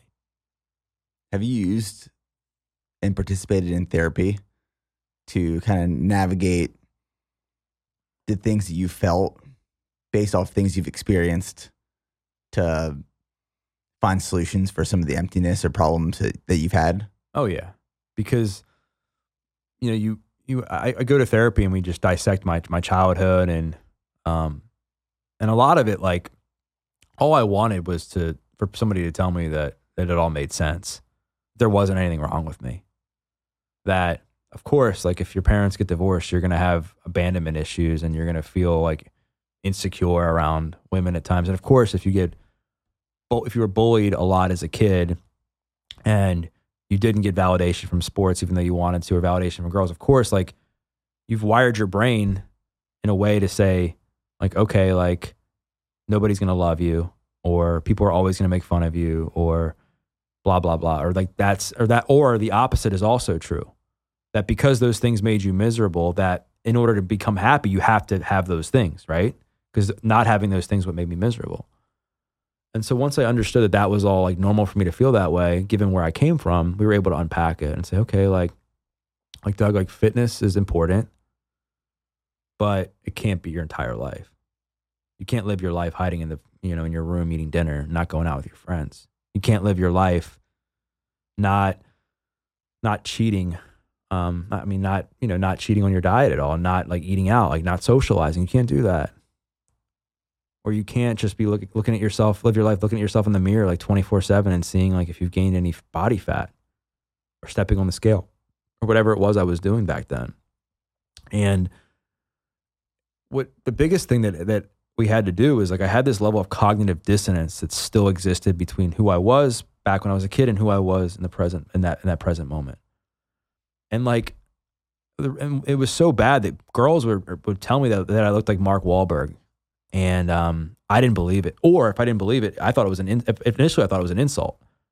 Because I had been called names when I was a kid. I mean, people told me that I looked like that guy, Patton Oswalt from King of Queens back in the day when I was heavier. And they would call me like Spence and stuff. And that was like a way of like kind of picking on me. And so that was obviously to me, and it was used as an insult. It wasn't a compliment. And so I just got used to when people would say I looked like somebody that it was like an insult. But I remember talking to somebody. I'm like, yeah, somebody said I looked like Mark Wahlberg, and they're like, oh, it's like a really good compliment. I was like, is it? Like I didn't believe it because when I looked in the mirror, I still saw this old fat version of me. Like the outside had really changed, but in my mind, because my mind had been wired for so long and had been hijacked because I believed these lies and what people said to me about who I was. That was how I still saw myself. So it was really unpacking all of that. And like, I would literally like make a list of like who I was back then, what I was doing, and what I am now. So it was like, I would write down like who I was spending time with when I was looking like that or doing what I was doing on a daily basis, what my self-esteem was like, all these things. And it was clearly vastly different from the stuff I wrote down from today. And I started to see, like, once I started to put it on paper, I started to see like, dude, you're so different. Like, you're not that person anymore. You're not that version of yourself. And then that just became like a habit I had to develop and a discipline and time of like really transforming who I saw in the mirror from that person that I hated and that I loathed as a kid to this person that I saw now that I actually really, truly, in a way, like was inspired by because of what I had been able to do. But it took a lot of time. Going to therapy definitely helped because it just taught me that all this stuff was normal.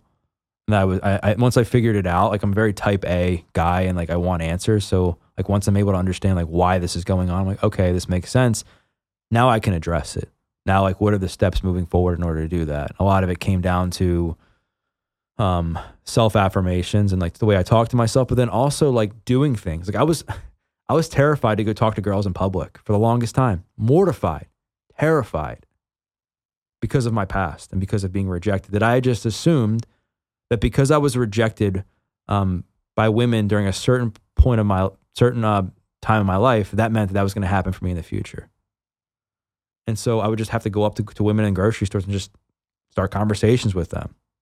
And it was awkward at first, but it gave me, again, confidence because I was like, oh, like they're not afraid to talk to me. Like they're not going to tell you to go away like they did before or whatever. Or the same thing happened like with like public speaking, another thing that I was terrified of. But as a trainer and as somebody that had a lot of success in doing what I was doing, I started like getting pulled in and doing corporate wellness stuff and giving presentations. And so, of course, I was like mortified of what people were really going to think of me. Like I was like, are people going to know like about my past? Or are people going to think I'm a failure? Are people going to think I'm a piece of crap? But no, you get up there, nobody's really worried about you. They just want you to kind of do a decent job and share some health information. And then I would share stuff and I'd be like, oh, like people clapped. People didn't think I was a loser. Like, wow, I'm definitely am different than who I was. And the other thing that really was helpful was I was afraid to talk about my past because during the first 5 years or so of first few years, I should say, of my training career, I still had the felony on my record. And I was like concerned, like, well, what are people going to think of me?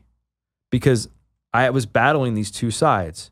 Where on one side, I was a super healthy dude who had, for the most part, had my life together. I mean, I talked about some of the emotional baggage and mental baggage I was still carrying, but I was still like living on my own, paying my bills, saving money for retirement, like being a good employee, crushing personal training records at the gym I was working at, like doing all these things. But then on the other side, it was like, I still have this darkness to me that people don't know about, to where I was this drug dealer. I was a drug addict. I was a liar, a manipulator. I was a guy that you just wouldn't want your son to hang out with, you wouldn't want your daughter to hang out with. And I'm training these people who really don't know that part of my story. And I was training this woman one time that I began to get close with. She almost became like family to me. And she's like, so how'd you get into fitness? And I was just like, well, you really want to know the truth? And she's like, yeah. I was like, oh, I was in jail and fitness saved my life. I told her a bit about the story. And I was thinking that this person was going to fire me and say, you know what, you're a great trainer, but I can't train with somebody who's a convicted felon and a former drug addict. Like, I just can't. And she looked at me and she's like, I thought the world of you before, but I think even more of you now. Like, I'm so proud of you. It's amazing. Like, keep sharing that. It's amazing. And so that has helped inspire me to keep sharing and being like, if people are going to judge me for my past, this is an important lesson for anybody. If people are going to judge you for your past, those people aren't meant to be in your life because we all make mistakes. Some are bigger than others, obviously, but we all make mistakes in life. We all do things that we look back on. I'm like, oh, I definitely shouldn't have done that. I shouldn't have said that. We're all human beings and no one's perfect. And once you can accept that and know that in life, like things are going to happen that don't go your way. You're going to make mistakes. You're going to have failures. You're going to have setbacks. You begin to see life differently because you begin to see like, all right, like I'm going to do things that I necessarily, didn't want to do or did something that I shouldn't have done. But what can I learn from that? And how can that move me like towards the next phase of my life or to the next version of myself? Versus what tends to happen is people are like, oh my gosh, like I failed at this. So that means every other time I do something, I'm now going to fail. Instead of like looking at it objectively and being like, why did I fail? How can I learn? And how can I move forward to use that knowledge and wisdom I gained from that thing I shouldn't have done or that thing I shouldn't have said to like propel me into, growing into a better version of who that person is. Self-love and like loving the person that you are is super important. 100%. I think a lot of people hate the person they are. They wake up, they look in the mirror, they just hate what they see, they hate who they are, there's no confidence. So especially with social media now, they go and they try to achieve external validation, posting certain things, talking certain ways, attracting certain groups of people, trying to fit in. And what I've observed personally and through other people as well is the more you lean into external validation, the more you're going to hate yourself. It's not going to solve any of the issues you're trying to solve. But when you can truly look in the mirror and love who you are, not hate who you are, but love who you are, and you're not searching for that external validation, that's what's going to start transforming your life. Yeah. I mean, you're so right, because I think once you get hooked on that in that external validation trap, you're no longer living for yourself, you're living for other people. And that's a very scary place to be in. Extremely. Because if you don't develop an identity for yourself, other people that you try to please or other people that you spend time with or try to fit in with will develop that identity for you. And then what happens is you don't even know that's happening, because now you're a chameleon and you're posting stuff or you're doing things just to get that rush, that adrenaline rush, that feel-good rush from the external validation. And that becomes addictive and a very slippery slope. And then time goes on and you've morphed into this completely different version of yourself that's not even necessarily, that's not good, because you haven't done it from a place of self-awareness or internal validation or values. You've done it from a place of wanting to get attention from other people. And then you just start to slowly sway away from who you truly were. And then you all of a sudden, like, you wake up and you're like, what the hell just happened? Like, why do I not like myself? Well, it's because you're not even being yourself anymore. Yeah. I think just having the awareness around what external validation can do and how addicting it can be is so important, because I think it is, in a way, it's important. Like, if you have a podcast episode that bombs, I mean, I'm sure you're going to look at it and be like, well, what happened? Like, what did I do wrong? Like, how can I fix this, or how can I do better next time? Like, because you got validation from other people, but you're using that in a way that's constructive. You're not saying, like, because this podcast episode bombed, I'm going to take my podcast down. I'm never going to do it again, because you doing the podcast wasn't dependent upon a validation from other people. Right. So I think it's a double-edged sword in that I think it's important to pay attention to feedback from people. It can keep you honest. It keeps you honest, keeps you accountable, right? Like, if people aren't buying BPN products, it's not like you're going to keep like sending out the same products, right? You're going to be like, well, the feedback I'm getting is not good. Like, what can I do to shift this? Right? But you're not closing down business, or you're not like going into a horrific mental state because of what people say about you, because you know who you are and you know your mission, your vision, what you stand for, and you're sticking to that. There's a huge difference in that. Yeah, it's like if people keep telling you you're an asshole, yeah, and you keep thinking, I'm not an asshole, they're wrong. But people keep telling you, it's like, maybe I am an asshole. I should look into that. Yeah. It provides this pulse that does keep you honest. It does. And I think it's an important thing to pay attention to, while also, not living for other people and not having your happiness and who you are as a person depend on like what other people say about you. And I think the way to do that, the way to mitigate that, is to, again, like, develop this, self-awareness is obviously very important, like being aware of what you're doing in your life, who you are, what you want to be, your values, your beliefs, where you want to go, and doing your best to stick to that, doing your best to like make sure that, your words match your actions, but then also like learning to build self-trust within yourself and just sticking to your commitments. Like, that's the best way to like build any kind of self-esteem or self-worth, is to be able to trust yourself. It's like if you tell yourself, well, I'm going to exercise today, and then you don't exercise, and the next day you're like, I'm going to exercise today, and you don't exercise, and that adds up for like weeks. Well, to your mind, you're a liar. To a mind, your mind's going to say like, I don't believe you. Like, you're not doing that. So what's going to happen? You're going to convince yourself that, that you're not going to be able to do certain things or stick to certain things. Or, I mean, this in the same example applies to anything, to where if you don't follow through with your actions, you just create this level of distrust within yourself. Yeah. And that adds up over time. And a lot of people, and the reason I say self-awareness is important, it's not the end all be all, because obviously so many people are aware of their problems and don't do anything about it. But you have to understand like what's going on. You have to understand on a certain level, like, okay, like the reason I don't trust myself, the reason I don't believe in myself right now is because I haven't stuck to my commitments. I've said I was going to do things, I didn't do them.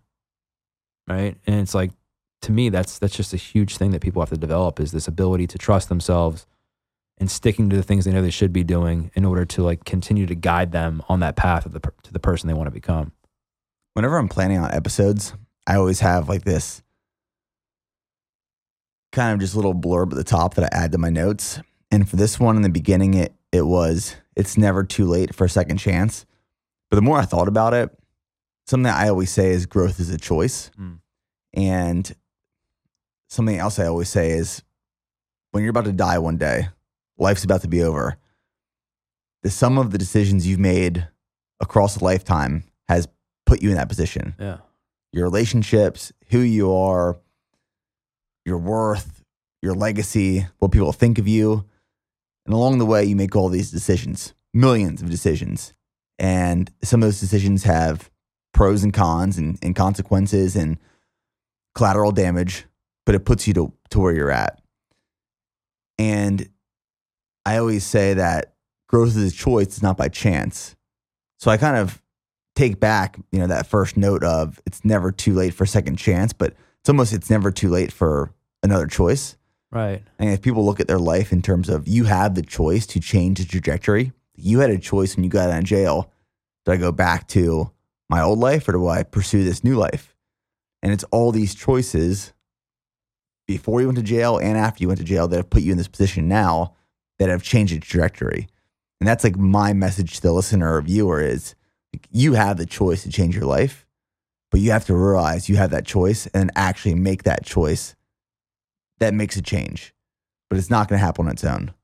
No, it's not going to happen on its own. And you're right. Like, a lot of maybe what may have happened to somebody might not have been their choice, if they were in some horrific circumstances, but how people respond moving forward, like they have to make different choices. They have to own those choices and make sure they're making them that are in line with who they want to be, and not blaming somebody else for the results you didn't get with the choices because you didn't make those choices you needed to make, right? And I think it's really important to have understanding of where you're at and not making choices based on what somebody says on social media, not making choices based on what your friend is doing or what your mom tells you to do or your dad, and just saying, okay, like with where I'm at right now in my life, like, and fill in the blank. Like just say fitness, for example. That's an easy example. So if you're a person who has never run before and you want to start, or you haven't run, you haven't gone to the gym, you haven't exercised in years, and your main goal right now, the choices you want to change right now are you want to become healthier, you want to move more, you want to change your lifespan. Well, the choice that you shouldn't be making the choice right now to go to the gym for 2 hours, 5 days a week. It's not going to be sustainable for you. The choice that you shouldn't make right now is to go out and run a 5K. It's not the choice that's going to serve you right now because of where you're at. The choice that might serve that person is just putting on their shoes and getting outside and going for a 5-minute walk and just checking that box and saying, wow, like I made a choice today that was so much different than the choices I've been making for the past 15 years. And then that adds up. And then you can build off of that over time. Because what happens when you do that is not only are you checking that box and saying, I made a different choice and I made a choice that's now leading me to where I want to go in my life, in that area of my life, you're also feeling good about yourself because you actually followed through with the things you knew you should have been doing the whole time. Mm-hmm. Like a lot of times when people have been putting their health on the back burner for a long time, they know that they should focus on it, but they're just either caught up in making excuses. They don't know how. They're biting off more than they can chew. They're confused. There are all these things all these variables that happen with why people don't take care of themselves. So when that person finally identifies like where they're at in their life and what they want to change in in that specific area of their life and they make that first small change, so much confidence is built. Because that's often the hardest thing, is for somebody to get off the couch and just get out the door and go for that walk. And they're like, wow, like I come back in, I feel so good. Let me try this again tomorrow. And boom, feel good. Let me try this again tomorrow, and so on. And then next week, it's like, oh, I did 5 minutes, like 5 days last week. Let me try 6. And then that builds. And then like months go by, and now you're outside walking for 20 minutes a day, 30 minutes a day, whatever it is. And then time goes by, and now you're running. And then like you look back and you're like, holy crap, like I can't believe I'm like running like a 5K right now. When like 9 months ago, I couldn't even get off the couch. Where did that come from? It didn't come from just getting up and running a 5K. It came from slowly making these choices on a daily basis that are in line with their goals and that person they want to become. And then once they, get to that place, they're running a 5K, then maybe either along that way of them running or walking more, they've built up motivation to maybe even hire a personal trainer or join a gym or whatever to work on other areas of their health. But all that came from being consistent with those choices, but also from starting with what they could manage within the context of their life. And that's a huge thing I think a lot of people miss, is that people are looking to go from 0 to 100 because people want results quick. They want to lose 50 pounds overnight. They want to be able to run a marathon, in a week. You couch to 5K, right? Like all these things you see. But that's just not reality. The reality is you have to be comfortable with where you're at, or you have to be comfortable doing the things that you're going to do based on where you're at in your life, and then slowly build off of that. And what I can tell you from my own experience is that the confidence doesn't come from running the 5K. The biggest level of confidence will come from the first few days, first few weeks of you doing that thing, for a few reasons. Number one, because you're just changing your behavior in itself. And two, you're proving to yourself that you matter for the first time in a long time. That you do trust yourself. That you do believe in yourself still. That you're worthy. And that, I think, is some of the most powerful things that can happen to somebody, is when they're able to make that shift from just feeling stuck and sedated on the couch and unsure of what to do, when they're able to just say, you know what, no more. I'm going to do what I can today. I'm going to go out for a walk. And then they come back in. They're like, man, I feel so good. I'm so glad I did that. And then it continues on. I mean, there's so much power in all that. Incremental wins. Yeah. Well, Doug, I appreciate you sharing the story. Truly insightful. And I think it's a reminder to people that you have a choice. The choice is yours.